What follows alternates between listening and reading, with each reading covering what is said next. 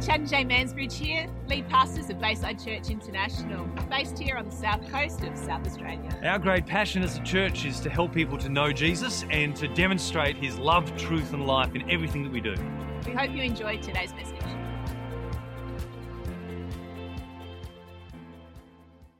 Well, listen, we are in the midst of a Term 2 preaching series. This is a response to a couple of things, but first is that we had Nick Reski visit us again at the start of the year, and he brought a word to us on basically the importance of mentoring, of discipling, of becoming like Jesus. He said for so long, church life has focused on discipling people to do good at ministry rather than helping people to do good at life. Actually, all of life. We're becoming like Jesus. We're becoming good at doing life well. Come on. And so we thought we'd grab that line and massage that in over Term 2. And what better book to use to do that than is the book of Proverbs. We started on Mother's Day at the end of the book where the Queen Mother shares her wisdom in Proverbs 31. We then, the second week, went back to the beginning where we see the context of the book of Proverbs, a father and a mother writing wisdom to their son.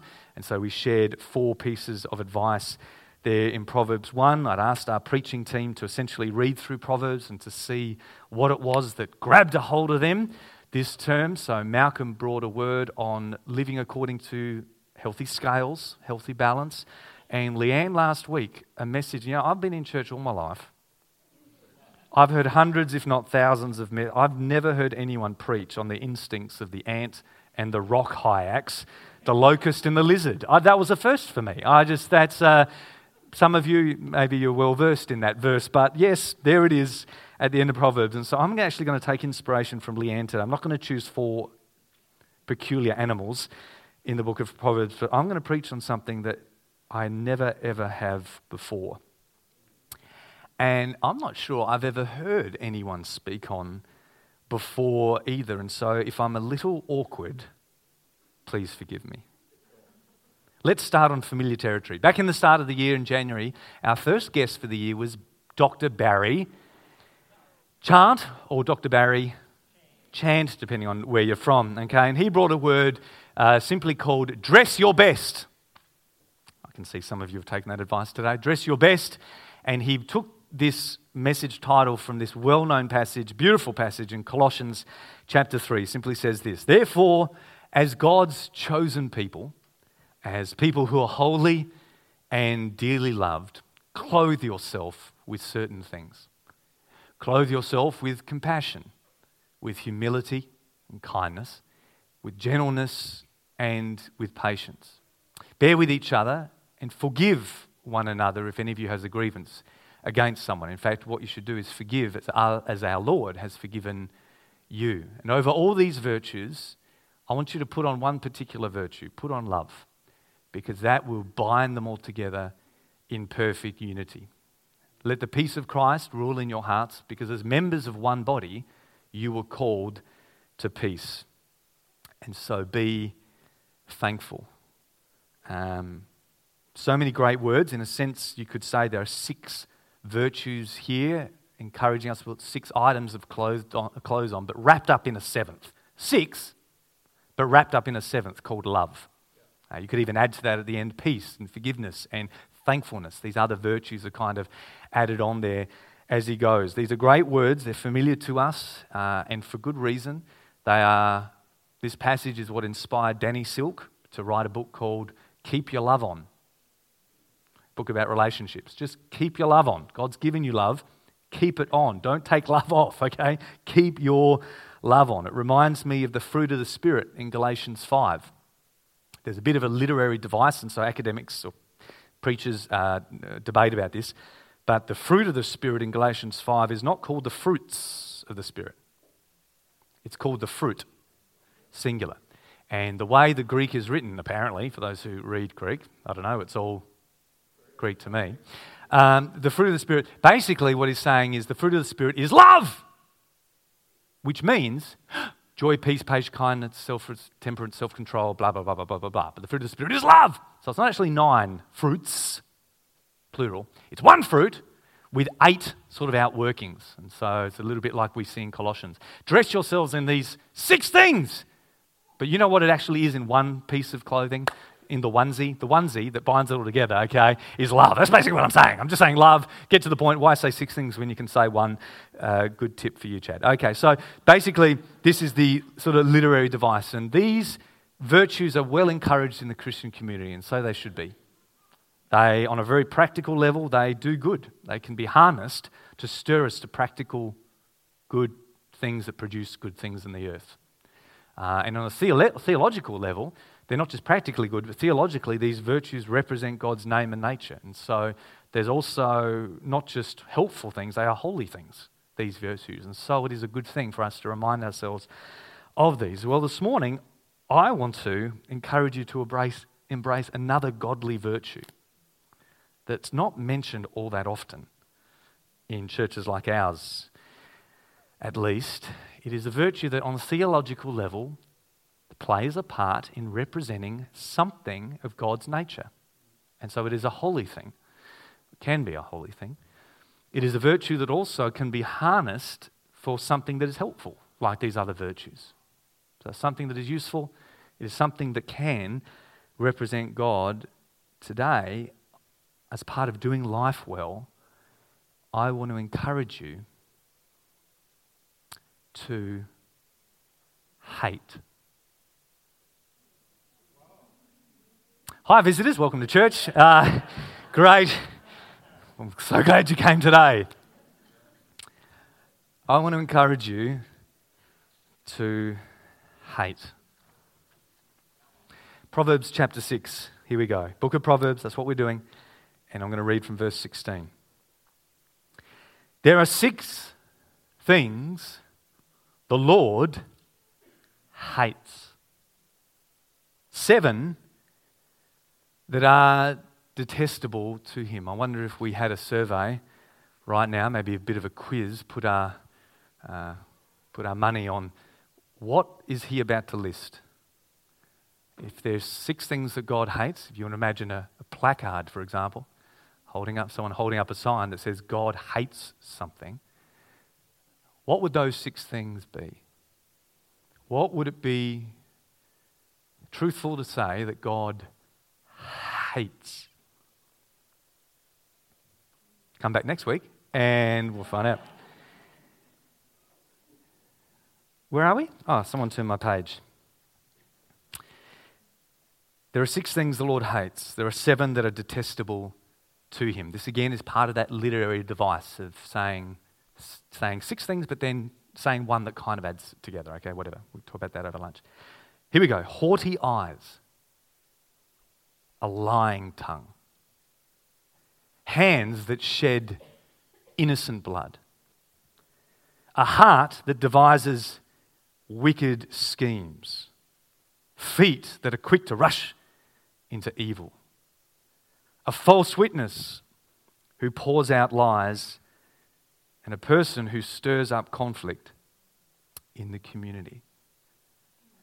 6 things that the Lord hates. Well, hates is a bit of a harsh word, so what I thought I'd do is go to a translation or different Bibles that have a reputation for softening things a bit. Okay? So let's do that. There's different types of Bible, as said to you before. Your regular reading version or regular studying version should always be a Bible, in IMO, in my opinion, that is put together by a committee of people, because wisdom is found in the counsel of many.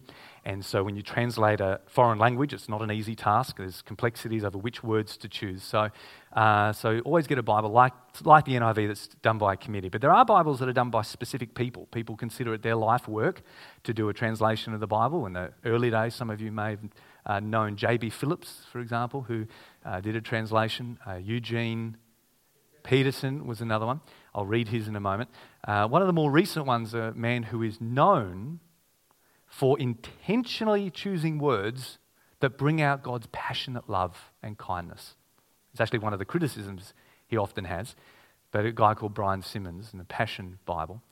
And so I thought, I'll have a look at what he says, because he has a bent, okay, and I know that going in. He has a bent, and he wants to show people how kind and loving God is. So surely he wouldn't use the word hate, right? So there are 6 evils God truly hates. And a seventh that is an abomination to him.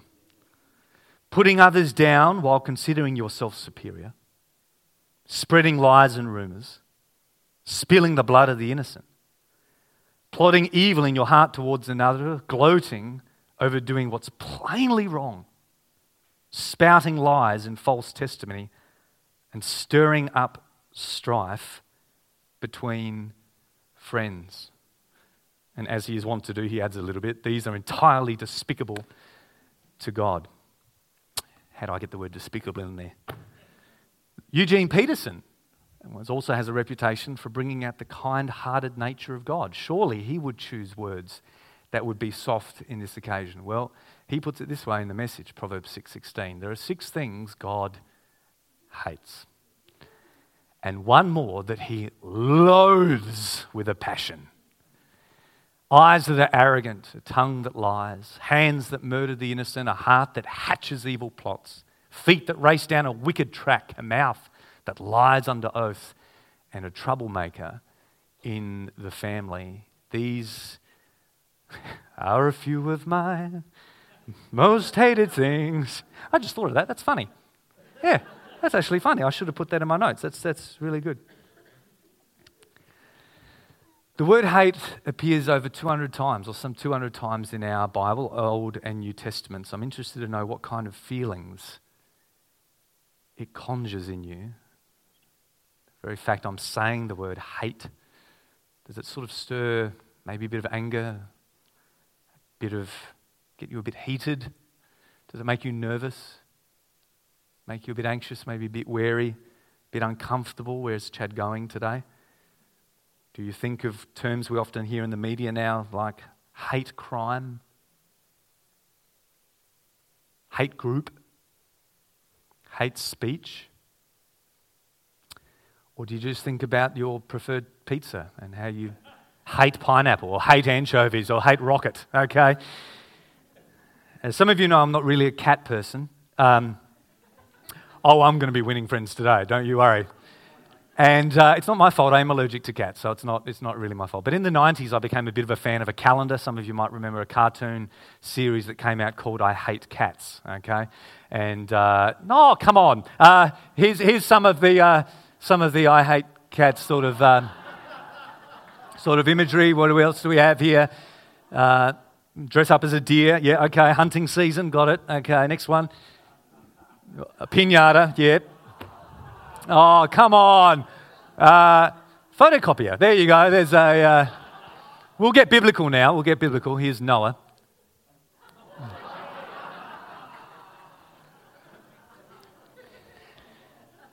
I just needed to lift the mood a little bit. I actually grew up in a family where we were discouraged to use the word hate. Seen as a bit harsh, a bit uncouth, maybe. Now, Chad, you don't really hate anything, do you?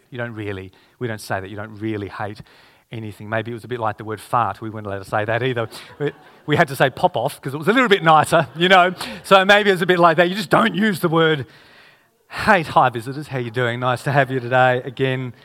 Yet it is here in our Bible some 200 times, and here in Proverbs we are told that the Lord hates certain things. And just to alleviate any doubt, the word there for Lord is the word Yahweh. It's God's name. It's our Lord, not just God like, the deities. No, our Lord, Yahweh, the God of all gods. He hates certain things. You might think, well, Chad, let's not draw conclusions. You teach us this after all. Don't just draw theological conclusions from one verse. Okay? In the presence of 2 or 3 witnesses, establish something. Let's not develop a new theology as a church about, Mal's not going to choose a song. We sung this morning, you were a lover. We're not going to change the lyrics to that, are we? On the basis of one verse. Well, Romans 9 says this. Romans 9:13, New Testament verse. As it is written, Jacob I loved, but Esau I hated. Someone wrote to me this week about Romans 9. It's a bit of a tricky kind of passage. Imagine being Esau. For God so loved the world and hated Esau. I'll just single you out as the one that God hated. What was it about Esau, I wonder, that Paul would go as far as quoting Malachi, because this is a Malachi 3 verse, and he would see that. What kind of virtues did Esau demonstrate? We may come back to that later. When the book of Hebrews introduces Jesus in chapter 1, it also quotes an Old Testament passage to talk about how awesome Jesus is. Chad, Old Testament, New Testament, Jesus is the perfect picture of what God is like. Show us Jesus. It's always the solution. Well, let's have a look. Hebrews chapter 1, verse 8. But about the Son, God says, your throne, O God, will last forever and ever. A scepter of justice will be the scepter of your kingdom. You have loved righteousness, and you have hated wickedness. Therefore, God, your God, has set you above your companions by anointing you with the oil of joy. God made Jesus joyful, awarded him with the oil of joy, said, you're the one, because you hate well. Maybe. Revelation, first few chapters, it's Jesus speaking, because you know that because it's in red. And he says this to one of the churches, Laodicea. He says, but you have this in your favor. You hate the practices of the Nicolaitans, which, by the way, I also, says Jesus, hate. Jesus here himself in red declaring that he hates something and commending other people for hating what he hates. Now, there's a number of reasons why some of us are feeling a bit nervous and we don't like that word. And one of the reasons is the Bible has a lot to say about hatred that is not painted in a good light at all. Absolutely. Leviticus, the most important command in the law, according to Jesus, says this. Leviticus 19:17, do not hate. Do not hate a fellow Israelite in your heart. Rebuke your neighbor frankly so you're not sharing their guilt, and don't seek revenge or bear a grudge against one among your own people, but love your neighbor as yourself. Jesus referred to this, didn't he?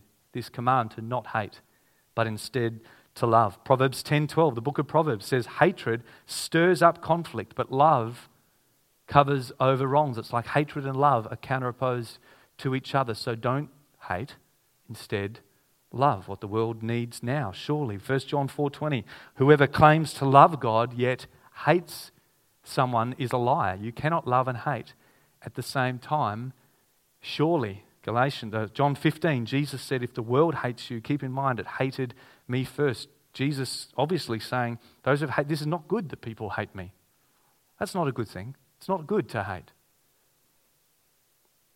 And yet, the Bible has a number of things to say where hate is painted in a good light, in a positive light, including the books of wisdom, the books that we are doing this series on. Let's start in the book of Psalms. 26 verse 5 says, I hate the assembly of evildoers, and I will not sit with the wicked. Psalm 119, longest psalm in the Bible. I gain understanding from your precepts. Therefore, because I understand your ways, I hate every wrong path. The book of Proverbs 13 verse 5, the righteous hate what is false, but the wicked make themselves a stench and bring shame on themselves. 8 verse 13, to fear the Lord is to hate. To fear the Lord is to hate the right thing, which is the wrong thing.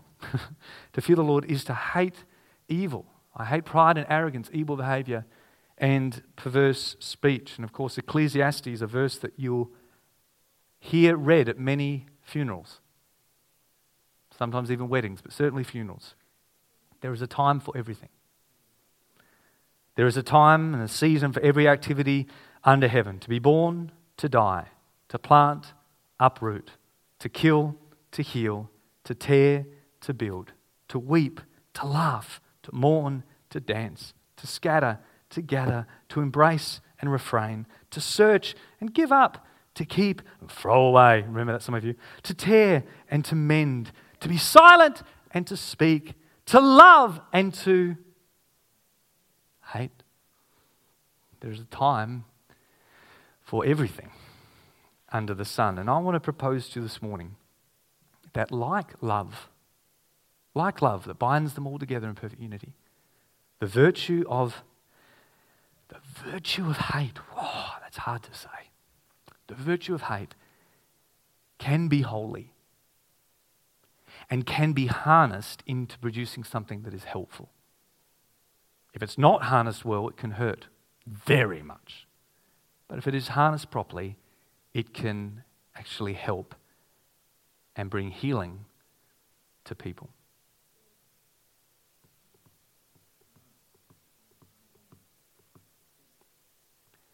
A sermon's not complete without 3 points, so let's go.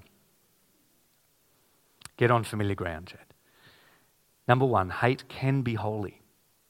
Hate can be holy. If God hates certain things, and if God is only ever holy, then it stands to reason that hate can be a holy thing. Now, we are probably more familiar with the term righteous anger.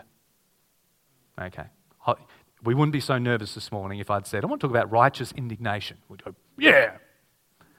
But holy hate? Not too sure. I have to listen to that opening again, see if I'm convinced. But when we read that list of 7 things, 6 or 7 things that God says he hates, it's only because he loves the counterpoints.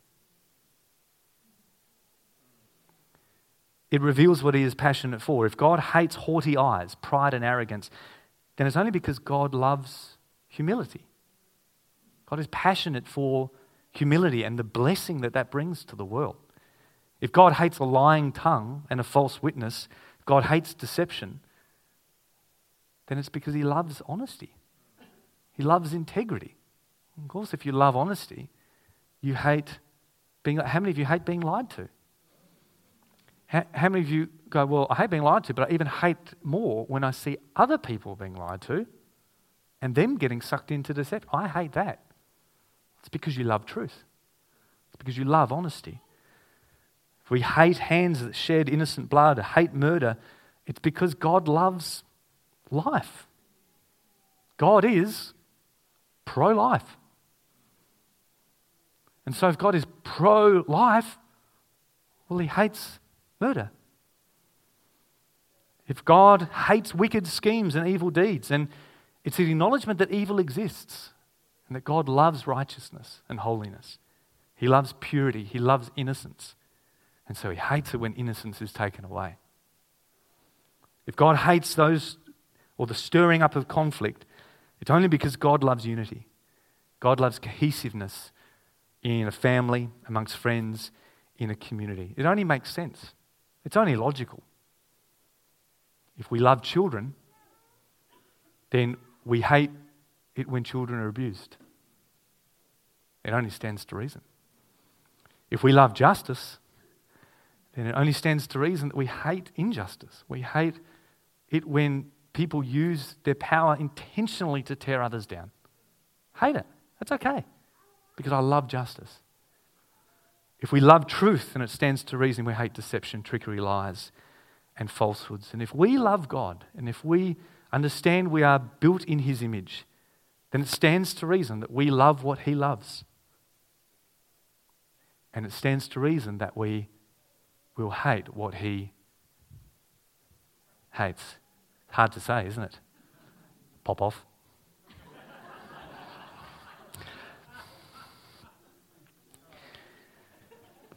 Hate is not in itself a bad thing. Hate can be holy. Point number 2. Hate can be harnessed. It can be harnessed. Like love, hate... I've had to practice this just to get the word out of my mouth, Thank God, my mother's not here. Like love, hate is both a passion and a choice. It is both an emotion and a decision. In itself, it's not bad, but it is powerful, and you better make sure you handle it properly.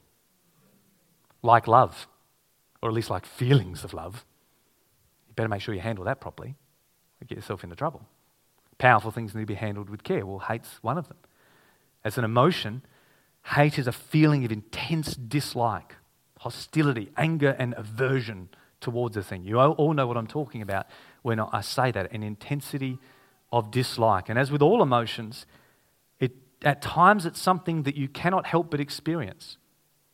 You hear something, you see something, and you just feel it. I didn't choose it, I just felt it. Right? That's the way emotions can work. The initial feeling is sometimes an involuntary instinct within us. But as with all emotions, it is something that we can control. As with all emotions, it is something that we can harness to slow down and not let it control us. As a choice, hate is something that we can make a conscious decision in. We can actually make a conscious decision, emotional or not, to dislike something or to like something. That's good. I don't really feel anything towards it, but it makes sense to me. That's good. I like it. That's not good. I'm making a decision to be passionate about something, even if I don't instinctively feel towards it. At times we may hear of something. Initially we are emotionally neutral. But the more we learn, the more we listen, the more we understand how God feels about it, we can decide to love a thing or we can decide to hate a thing. It can be an emotion. It can also be a choice. I mentioned Esau earlier. Good morning, everyone. Do you want to see some more cartoons? I'm right in the mood. No, I love dog ones. Yes. I mentioned Esau earlier. You think God so loved the world, he gave his only son, but Esau he hated. What's the deal with that, One of the things that you read the story of Esau in Genesis, it says that he's the guy that sold his birthright for a pot of stew. I'm hungry. I can't do anything. I'm hungry. Give me food. You can have my birthright. And it says there in Genesis, he despised his birthright. Something that was incredibly important. The word in the Hebrew means he was careless. Didn't care. I don't care. I'm hungry. I don't care. He did not care about something that God really thought he should care about. He exercised indifference. Indifference towards something that was really important. And the book of Hebrews calls Esau godless. I wonder if we were to give a list of godless qualities today. Godlessness is, fill in the gap. How many of us would say indifference? Indifference, that's the quality that Esau demonstrated. The Jewish man from the Ukraine, I think, Romania, became an American writer, came over as an immigrant. His name is Elie Wiesel, something like that. Wiesel, probably. And in 1999, he gave a speech to Congress and he spoke about his experiences in the Holocaust. And he said this: the opposite of love is not hate. The opposite of love is indifference. The opposite of art is not ugliness, it's indifference. The opposite of faith is not heresy, it's indifference. And the opposite of life is not death, it's indifference. So says Elie Wiesel. The point is that hate can actually be the flip side of love.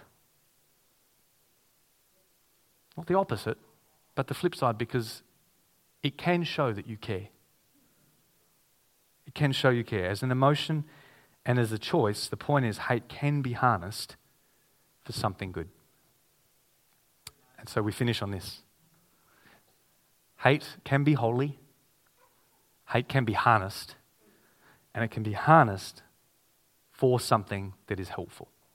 It can be harnessed for something helpful. Hate can be helpful. In the same way that poorly harnessed hate is hurtful. Oh, that's hurtful. So well harnessed hate can be helpful. Acting on our passions like love in a bad way can be disastrous. Feeling of love, well, that can end to disaster if you don't harness that power properly, and it can hurt people. I've seen it many times. In the same way, harnessing hate poorly can lead to absolute disaster, but it can lead to something that is helpful. When Jesus walked into the temple and he saw the money changers in the Gentile court and the people selling doves and pigeons and had their tables, it said zeal for the Father's house consumed him. Jesus loved his Father's house. And so he hated what was happening. What motivated him to sit there and make a whip? It might have taken him hours to do it. We don't know. He wasn't a reactionary. He didn't act on the emotion. No, he sat down and he made a whip. He thought about it really a lot. 1 strand, 2 strand, piece of bone. 3rd strand, piece of glass. 4th strand, well, no, I'm just making a whip. Come back an hour later, what are you doing? I'm just making a whip. It wasn't a reaction. Jesus knew what he was doing. Was it love that drove him to kick over tables? Was it hate? Or is the answer yes? Is the answer just yes? Hate can be helpful in that it can inspire you to act, to find a solution to a problem that is bothering you, something that you care about. And this is where the practical wisdom comes in. Chad, this series is about practical wisdom in Proverbs. Get practical. Well, here's where it can be practical. It can inspire you to act. A few years ago, and I finished with this, a few years ago, I was at a conference and I didn't like being there. One might even say I was hating it. No, hating it. And one of the things that was frustrating me is because people were taking something I really loved and they weren't handling it well.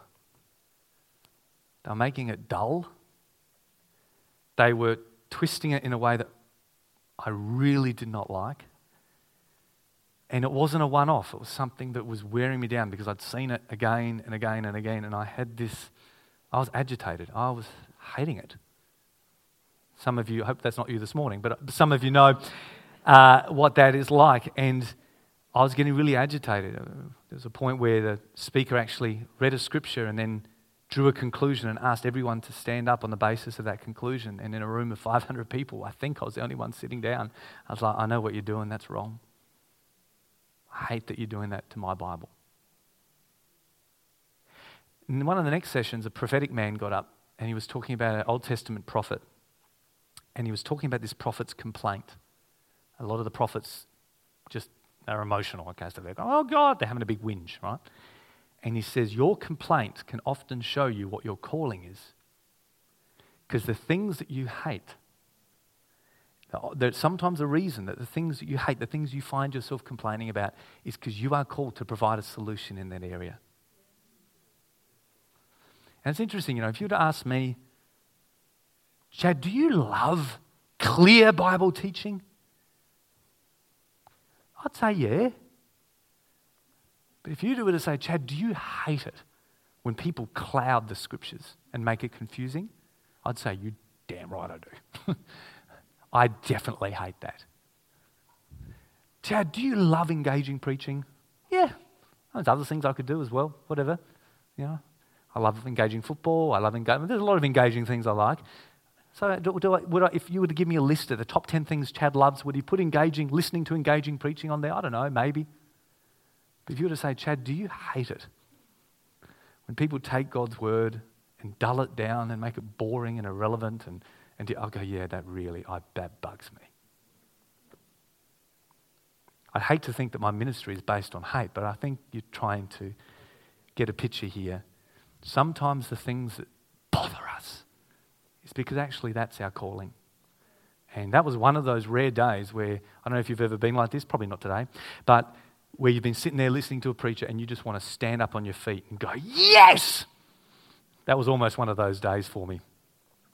The day before, I was the only one sitting that day when he said, your complaint can often highlight your calling. It suddenly made sense to me because at the end of the day, it's the same thing. It shows I care deeply about something. What do I love? Well, let me ask you, what do you hate? That might give you the same answer to something of God's calling in your life. Now, I understand that this might be something of a difficult subject matter today. Some of you can't get over the fact I said fart, but you may have even hated this morning. And I'm certainly not hoping that the word hate becomes part of our common church culture. Bayside Church. Love, truth and life. Nah. Hate, truth and life. No, we're not going to do that. We're not going to do that. I guess what I'm wanting to say is that the next time you sense or feel a hatred or a disdain towards a particular thing, just be open to the possibility that that hate may be holy. That hate might be holy, and that hate, that sense may be God's way of saying, listen, I want you to harness this to produce something helpful. Mal was saying before, prophetically, today might be a new day where God's birthing something and saying for you, there's something you've been thinking about, go for it. And maybe in the midst of singing a song about love, it didn't occur to you what that might be. Maybe hearing a message about hate makes you think, yeah, that thing's been bothering me for a while. I'm going to do something about it now. I'm going to harness that thing, because doing life well is about becoming like Christ. And one of the seldom spoken of virtues of Jesus is this thing where he says, there are certain things that I just really, really, really strongly pop off dislike. There are things that I really hate. And as someone who wants to be like Jesus, sometimes it's just a choice to say, Lord, the more I get to know you, the more I choose to love what you love, to prioritize what you prioritize. And the more I get to know you, I'll also choose to hate what you hate. So please help me to understand what those things are.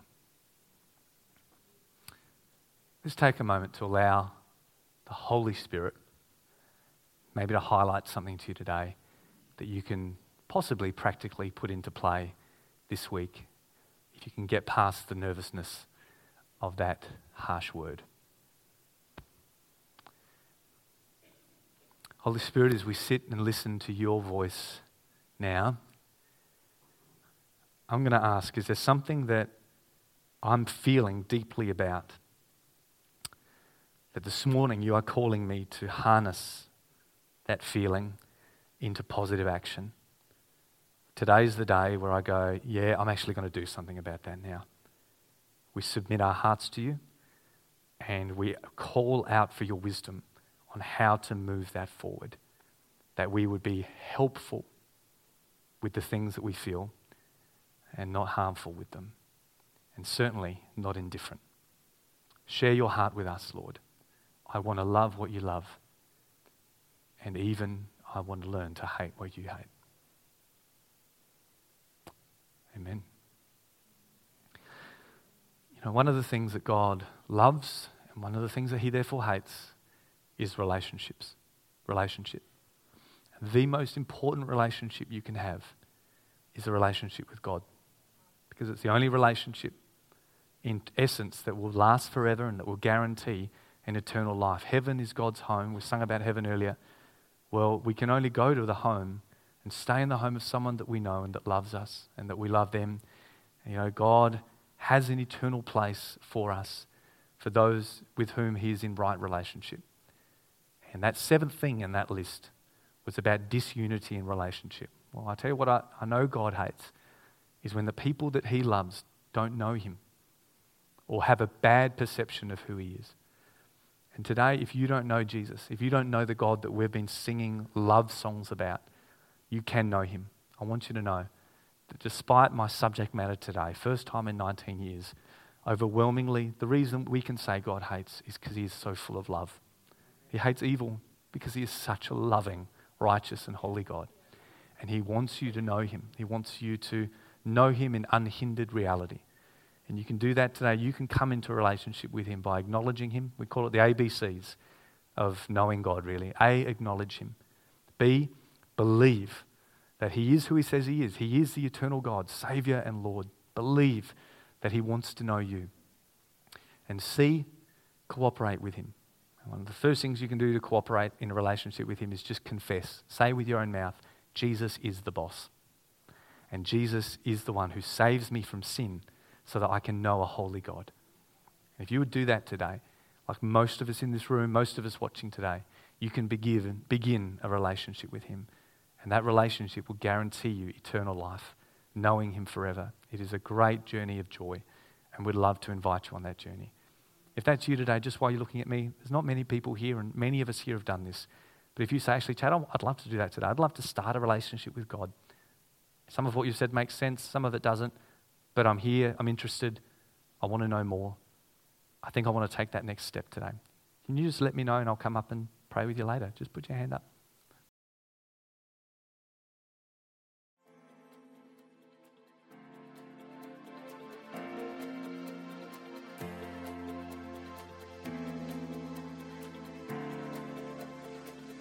I hope you've enjoyed today's message. Remember to check us out at baysidechurch.org.au. And of course, if you're ever in the area, please pop in and say good day.